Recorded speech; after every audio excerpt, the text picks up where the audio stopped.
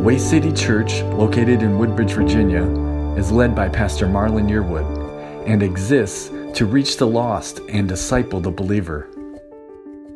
Way City Church, hope this message finds you well.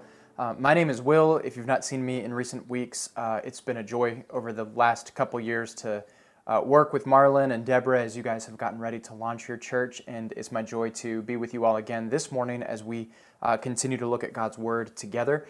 Our church in Manassas is doing a series we're just calling Race, Ethnicity in the Bible.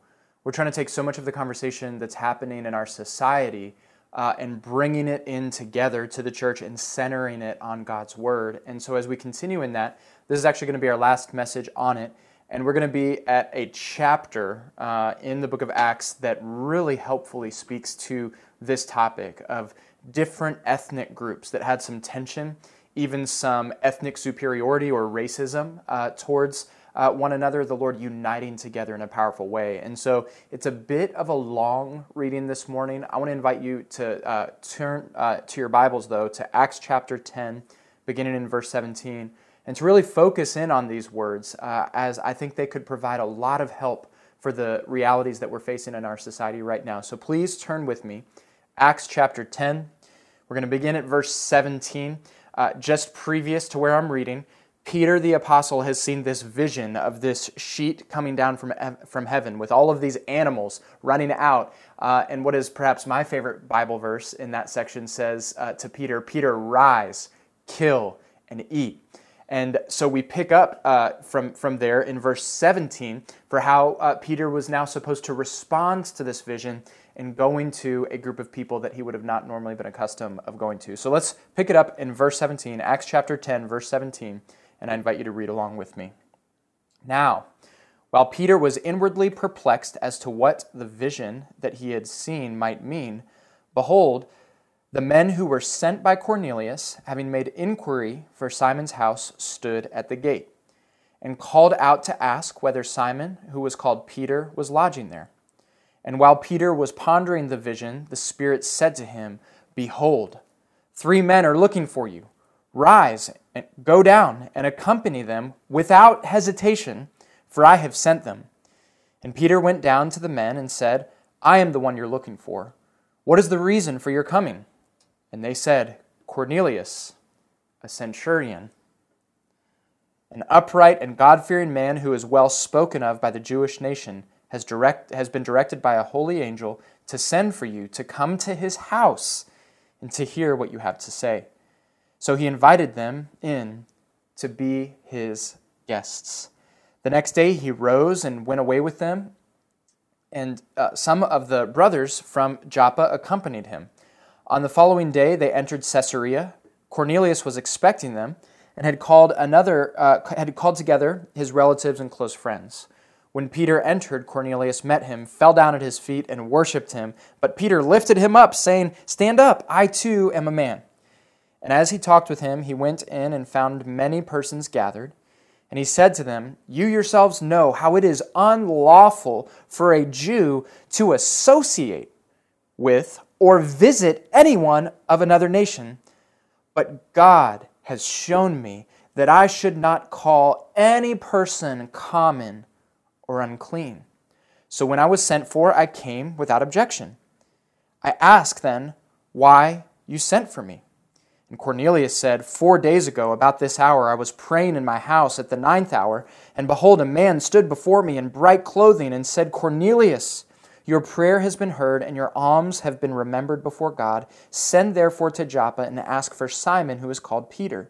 He is lodging in the house of Simon, a tanner by the sea.'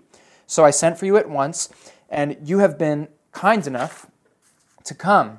Now, therefore, we are all here in the presence of God to hear all that you have been commanded by the Lord." Verse 34. So Peter opened his mouth and said, "Truly I understand that God shows no partiality, and in every nation anyone who fears him and does what is right is acceptable to him. As for the word that he sent to Israel, preaching good news of peace through Jesus Christ, he is Lord of all. You yourselves know what happened throughout all Judea, beginning from Galilee after the baptism that John proclaimed, how God anointed Jesus of Nazareth with the Holy Spirit and with power. He went about doing good and healing all who were oppressed by the devil, for God was with him. And we are witnesses of all that he did, both in the country of the Jews and in Jerusalem. They put him to death by hanging him on a tree, but God raised him up on the third day and made him to appear, not to all the people, but to us who had been chosen by God as witnesses, who ate and drank with him after he rose from the dead. And he commanded us to preach to the people and to testify that he is the one appointed by God to judge the living and the dead.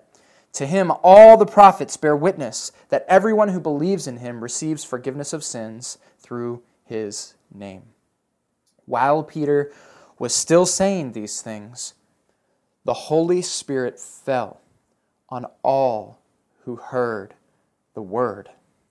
And believers from among the circumcision who had come with Peter were amazed because the gift of the Holy Spirit was poured out even on the Gentiles. For they were hearing them speak in tongues and extolling God. And then Peter declared, "How can anyone withhold water from baptizing these people who have received the Holy Spirit just as we have?"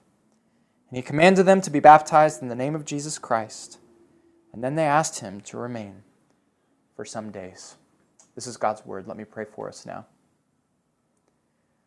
Lord, I simply want to pray this morning that the miracle that was experienced by these different ethnic groups with so much tension, so much baggage, so much to pull them apart, in that miracle that you gave, you united them together as one. And Lord, we experience different things in our current context, but in many ways similar. The tension, the perhaps prejudice, the instances of feeling superior or having been on the receiving end of racism, all of these things that would drive us apart. Lord, in the world, they will continue to be driven apart. But Lord, I pray that in your church, through the outpouring of your Spirit, you would unite us, redeem us, bring forgiveness between us that we could be one. Do that miracle, I pray now, in Jesus' name. Amen. All right, so I don't usually have a title for the sermons that I give. I'm given one this morning. I'm just going to call it The Miracle at Jaffa.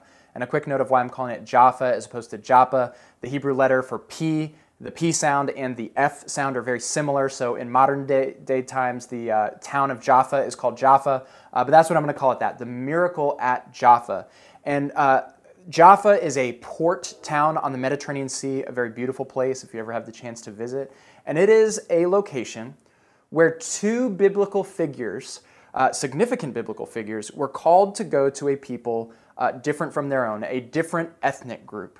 And in both of those instances, these people would have met it with a little bit of reluctance, but God did a miracle in both instances to bring about, in the first instance, Jonah to go to the Gentiles in the city of Nineveh, and then with Peter going to a Gentile named Cornelius in the city of Caesarea.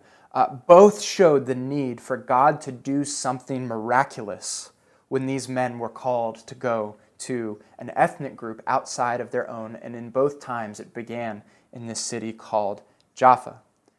And as I look at the current climate that we're in with ethnic relations, racial relations, what I am praying that we would experience is a similar miracle in our relation with one another. And when I say miracle, I don't just mean something improbable. What I mean is God to actually do something supernatural by His hand to unite believers in His church of different ethnic groups, of different experiences based on those ethnic backgrounds. I'm praying that God would do a similar miracle in our midst as His people. And so our outline for this morning as we walk through this pretty long passage together is this. Number one, I want to talk about the need for a miracle. Number two, I want to talk about the gift of that miracle. And then number three, I want to talk about the living out of that miracle. Okay, so number one, the need for a miracle to take place. It happened with Peter. Peter is at this town, Jaffa, and from his background, really through his whole life, he did not interact with people of other ethnic groups. For them, that would have been any Gentile. And so he's in Jaffa. He falls into this trance because it says earlier, which we didn't read, that he was hungry. And while he's asleep, this vision comes of this sheet unfolding from heaven with all of these animals coming forth, and God communicating to him that the dietary laws that restricted him from eating with people of another ethnicity are now obsolete. He can now rise, kill, and eat, and go to these different Gentile groups. So that's what happens prior to this. But the reason Peter needed this kind of miraculous vision is because there were some significant obstacles that would have kept him from going to a different ethnic group. I think what we can see in the history of the Bible with figures like Jonah, or in our own other examples of human history, we can see great obstacles when it comes to us engaging in relationship with those outside of our own ethnic group. We were designed by God to be united together under Him as our Creator with a beautiful display of difference and diversity. But because sin entered in, it took our differences and takes something that should have been celebrated among us. It is now those differences through sin that drives us further apart. And these differences can kind of provoke sin in subtle ways, like little acts of partiality or prejudice. It can be expressed through more overt examples of racism or feelings of ethnic superiority. It can even go through the most extreme examples of oppressing or engaging in genocide across ethnic lines. Ethnic and racial prejudice run deep in the human heart, and it's addressed in this passage. It's alluded to in this passage. And so for Peter, let me talk to you about a few of the obstacles that would have kept him from going to this other ethnic group, the Gentiles, this Roman man named Cornelius. Number one, there were the specific dietary laws that would have kept Peter from crossing some of these bounds because he wouldn't have been able to eat the food that people over there ate. There were very strict dietary laws, but the first thing we see happening is God making those obsolete through the vision that's given. Number two, for Peter and this Gentile man named Cornelius, there actually would have been some justice-related issues as well. The passage describes Cornelius as a righteous man. He was employed, though, his career, he was employed by a very unrighteous, oppressive regime. He was a Roman centurion, which means he commanded Roman soldiers who at the time had invaded the nation of Israel and were at times applying very unfair taxation. They were very unjust and wicked in the way that they treated the Jewish people, and so Peter probably would have grown up seeing people dressed just like Cornelius in their Roman soldier garb, doing incredibly unjust things in his society, not to mention his best friend in the world, his Messiah, his teacher, had been crucified, murdered at the hands of Roman officials who were just like Cornelius. So one could understand, recognizing that Cornelius was among these Roman soldiers who were known for these atrocities, known for these injustices, he would have had some reluctance. It would have been a barrier for him to go to these people. So there's the religious barrier. We could call it the justice barrier. And then third, a barrier that I think we could describe as being ethnocentrism or racism. So in verse 28 of the chapter we just read, it says, "You know how unlawful it is for a Jew to associate or visit anyone of another nation." What God had established in the Old Covenant was dietary laws that kind of separated the Jewish people from the other nations. But there was actually no law that commanded that the Jews were not to associate with those who were of another nation. That was a man-made tradition by the Jewish people that added to God's law that kept them alienated from those outside of their ethnicity. But as we do so often, we begin to add our own guidelines and parameters on the people that we will associate with. Our prejudice and our ignorance often keep us around people who are just like us, and we remain at a distance from those who are different. This is something that Peter struggled with. We see this early in his call that he needs this miraculous vision to go to the Gentiles. We see him even later in his ministry struggling to sit down and eat with those who are from another nation. Peter, deep within his heart, struggled with engaging in relationship with those who were of a different ethnic group of his own. My friends, what I simply want us to observe under this first point of the need for a miracle is the reality that there are obstacles within the human heart that keep us from engaging in relationship and treating rightly those who are of a different ethnic background. And I'll by no means say that just because of the color of your skin, you're automatically racist or you automatically have some understanding of superiority based on your race. I would by no means make that kind of blanket sweeping statement. What I would say is this, though. If the Apostle Peter, who walked with Jesus for 3 years, still struggled crossing these lines, treating other ethnic groups as fully dignified human beings made in the image of God, if he struggled with that, isn't it possible that some of that might exist in your heart, in my heart? So I would never say that just because of the color of your skin, you automatically will struggle with this. What I would invite people of any ethnic background, any skin color, to invite the Spirit of God into your heart to uproot anything that might still be lingering in terms of ethnic superiority or a distancing from those who are unlike you. I want to invite you to simply pray and ask God, is there any part of me? Are there any aspects of partiality or prejudice that exist within me that seem to be found in Peter in this passage as well? Invite God to say, if there is anything that would keep me from moving towards people who are made in your image or treating them differently, reveal that to me. And when God does reveal that, we invite him then to do something miraculous. So number one, we looked at the need for a miracle because of these obstacles that we have in our heart towards those who are of different ethnic groups. Number two, the most important part of this passage, I want us to see the miracle that God gives in this story that obliterates these ethnic boundaries that had been created between Jews and Gentiles. So we looked first at the obstacles and the need for a miracle. Number two, I want to look at the gift of a miracle. So for Jonah, hundreds of years before, when he resisted going to this other ethnic group, the miracle for him came in the form of a fish.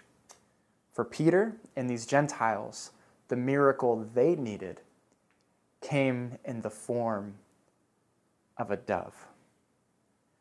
A dove, of course, being the symbolic or illustration for the Spirit of the living God falling upon his people. Read with me what happens in verse 44.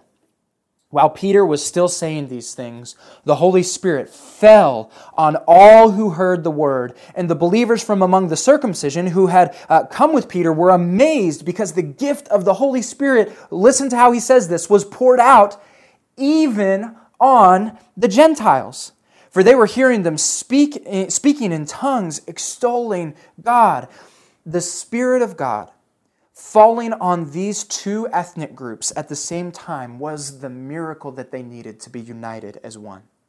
This miracle gave these two ethnic groups with a lot of baggage between one another the unity that they needed. And I want to focus on how it created unity in three specific ways. So there's the miracle of God's Spirit falling on them, and that instance of God encountering this people with His Spirit gave them three things that united them together as one. Number one, when the Spirit fell on both these Jews and Gentiles who were together in this place in Caesarea, it gave them both a shared acceptance.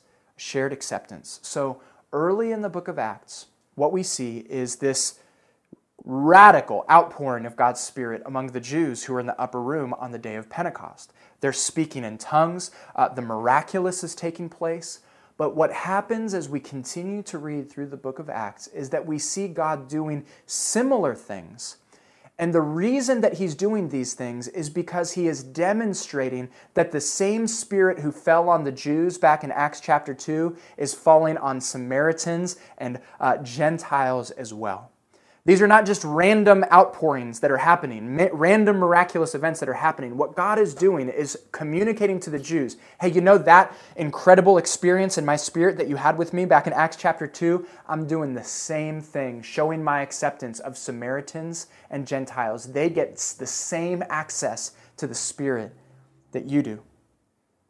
This outpouring of the Spirit is a statement to the ethnocentric Jews that looked down on people outside their group who would have asked, even them? And God, in pouring out His Spirit, says, yes, even them. You know, I've got 4 kids, and all of them have different experiences throughout the day in my household. Some good, some bad. They like different kinds of food. They have different interests. They sometimes get along really well. Sometimes they fight really well. Regardless of kind of how their day has gone, their personal interests, their differences that exist between them, regardless of what differences they might experience throughout the day, at the end of the day, every single day, they get a symbol of acceptance and approval upon each one of them. At the end of each day, no matter how different they are from one another, I grab each one of them, I hug them, I kiss them, I tell them that I love them as their father, and I pray for each one of my 4 kids. So whatever differences exist between them, they each are united together by my common demonstration of my approval of them. As God pours out His Spirit on these different ethnic groups throughout the book of Acts, what He is communicating, amidst all the differences that exist between these different groups, you're approved, you're accepted, you belong, you belong. And as the maybe ethnocentric Jews might ask, even the Samaritans, God's Spirit falls and says, even the Samaritans.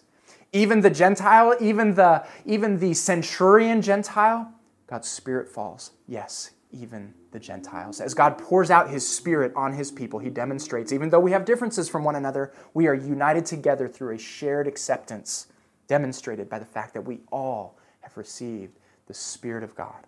So they're united together through this demonstration of a shared acceptance. Number 2, a shared identity. I think we could all say that we have a shared identity crisis in our country.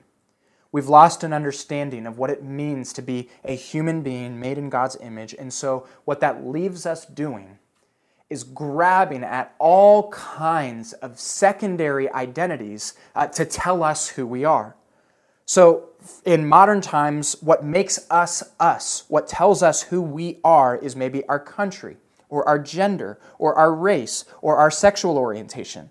But when these are our ultimate identities, it will only drive us further apart from people who don't share those ultimate identities. In Acts chapter 10, there's a group of different identities, different ethnic groups, different surface identities, but they were given a shared core identity. How? Through baptism. When these people are baptized into water, it's as though they are being given a new birth certificate. They get a new name. You have been baptized in the name of the Father, the Son, and the Holy Spirit. Baptism is all about getting our identity in Christ. And when we get our identity in Christ right, and we realize that's the thing that unites us, all of our differences, whether they be ethnicity, whether they be social lines, whether they be generational lines, whatever differences you can name, those can actually be celebrated now because they're no longer things that divide us. We have everything we need for unity in our shared identity through baptism into Christ. This now causes these secondary identities to be things to be celebrated, not divided over. So in this miracle at Caesarea, they were given a shared acceptance, number 2, a shared identity, and number 3, a shared Lord. In verse 36, Peter is preaching the gospel to this group of Gentiles. And he announces a gospel or good news of peace through Jesus Christ. Man, peace is something that we long for in our relationships as human beings. They longed for it. They needed it in the first century between Jews and Gentiles.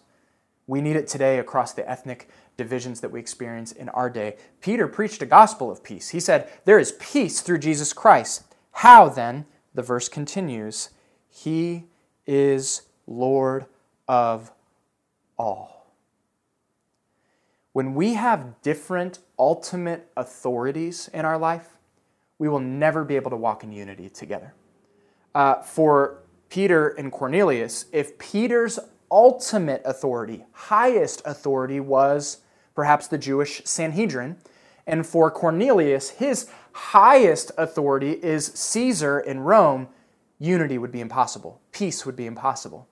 But they realized that in Jesus Christ ascending to his heavenly throne and now being Lord of all, we have the same ultimate authority. And that brings peace between us because we're not operating on a different set of rules. We all come under the authority of the Lord Jesus Christ.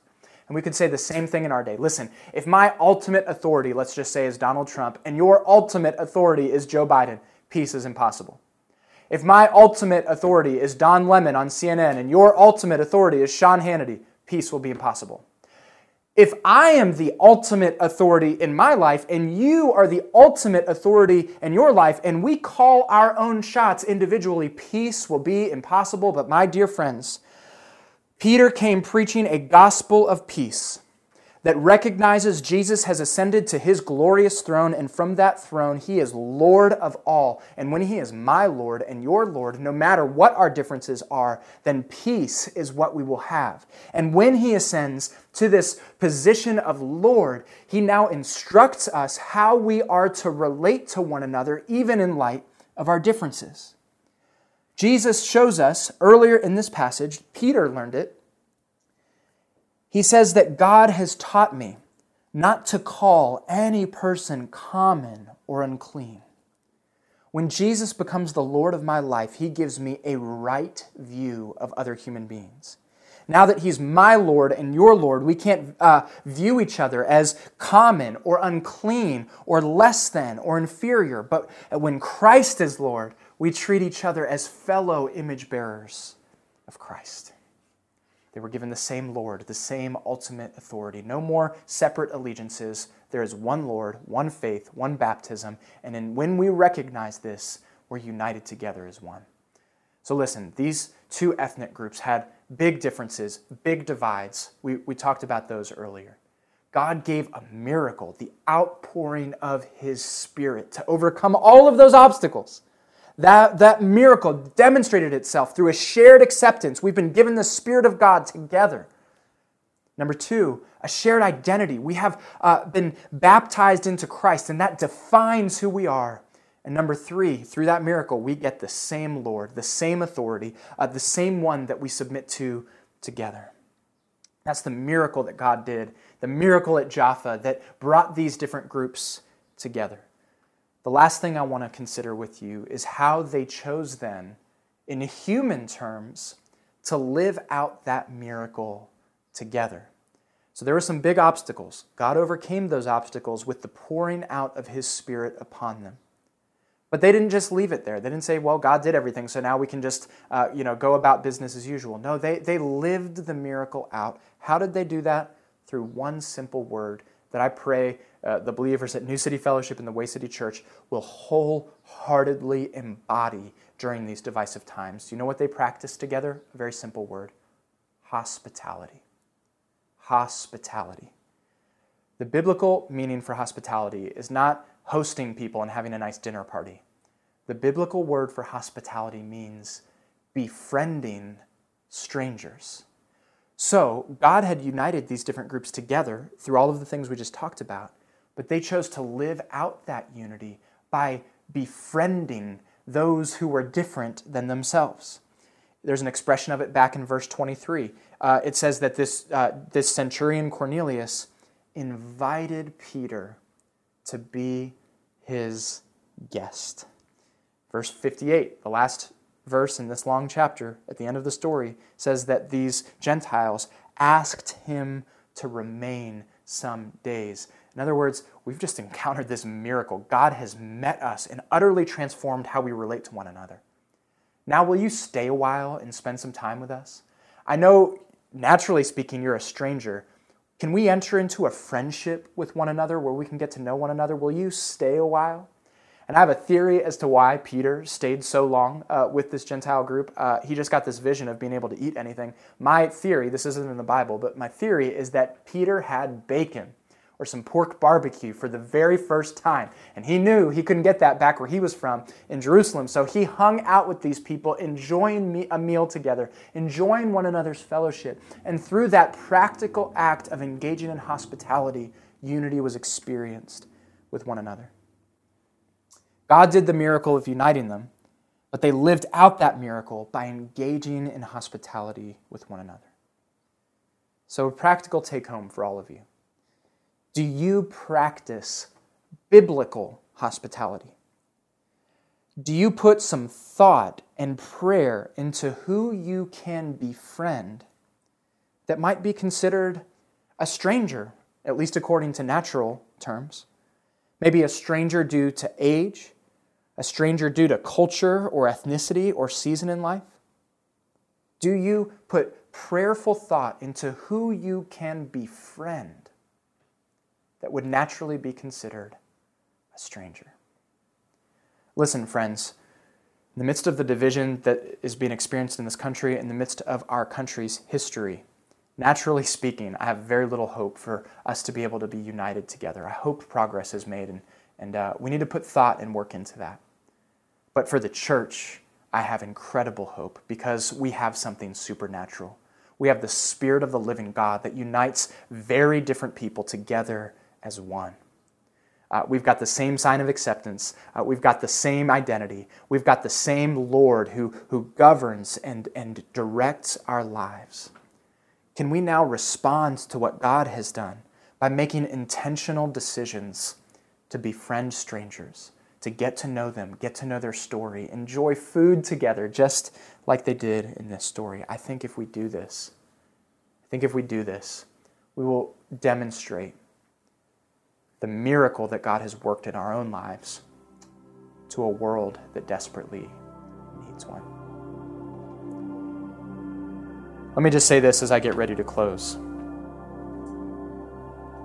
You know, in this story, there was a group of very unlikely people who were brought in and made God's own people.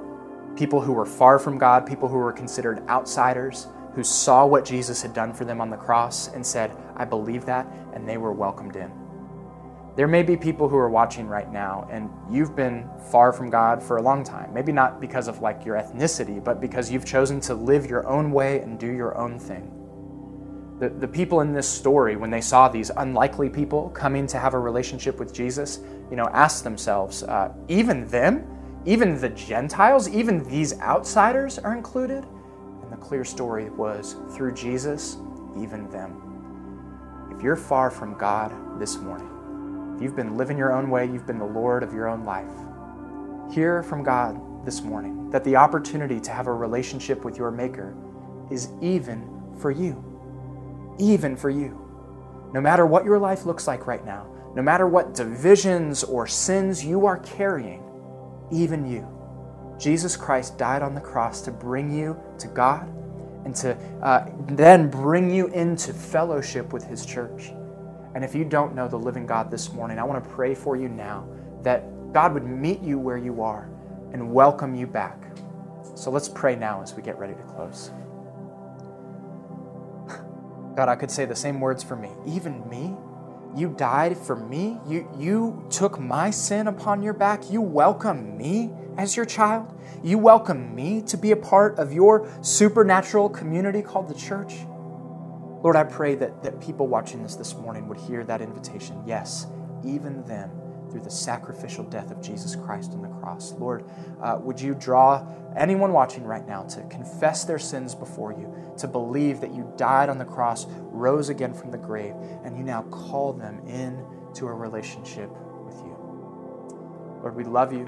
Do this miracle in our churches. We pray, unite unlikely people, hostile people together as one under the lordship of Jesus Christ. We pray in His precious name. Amen.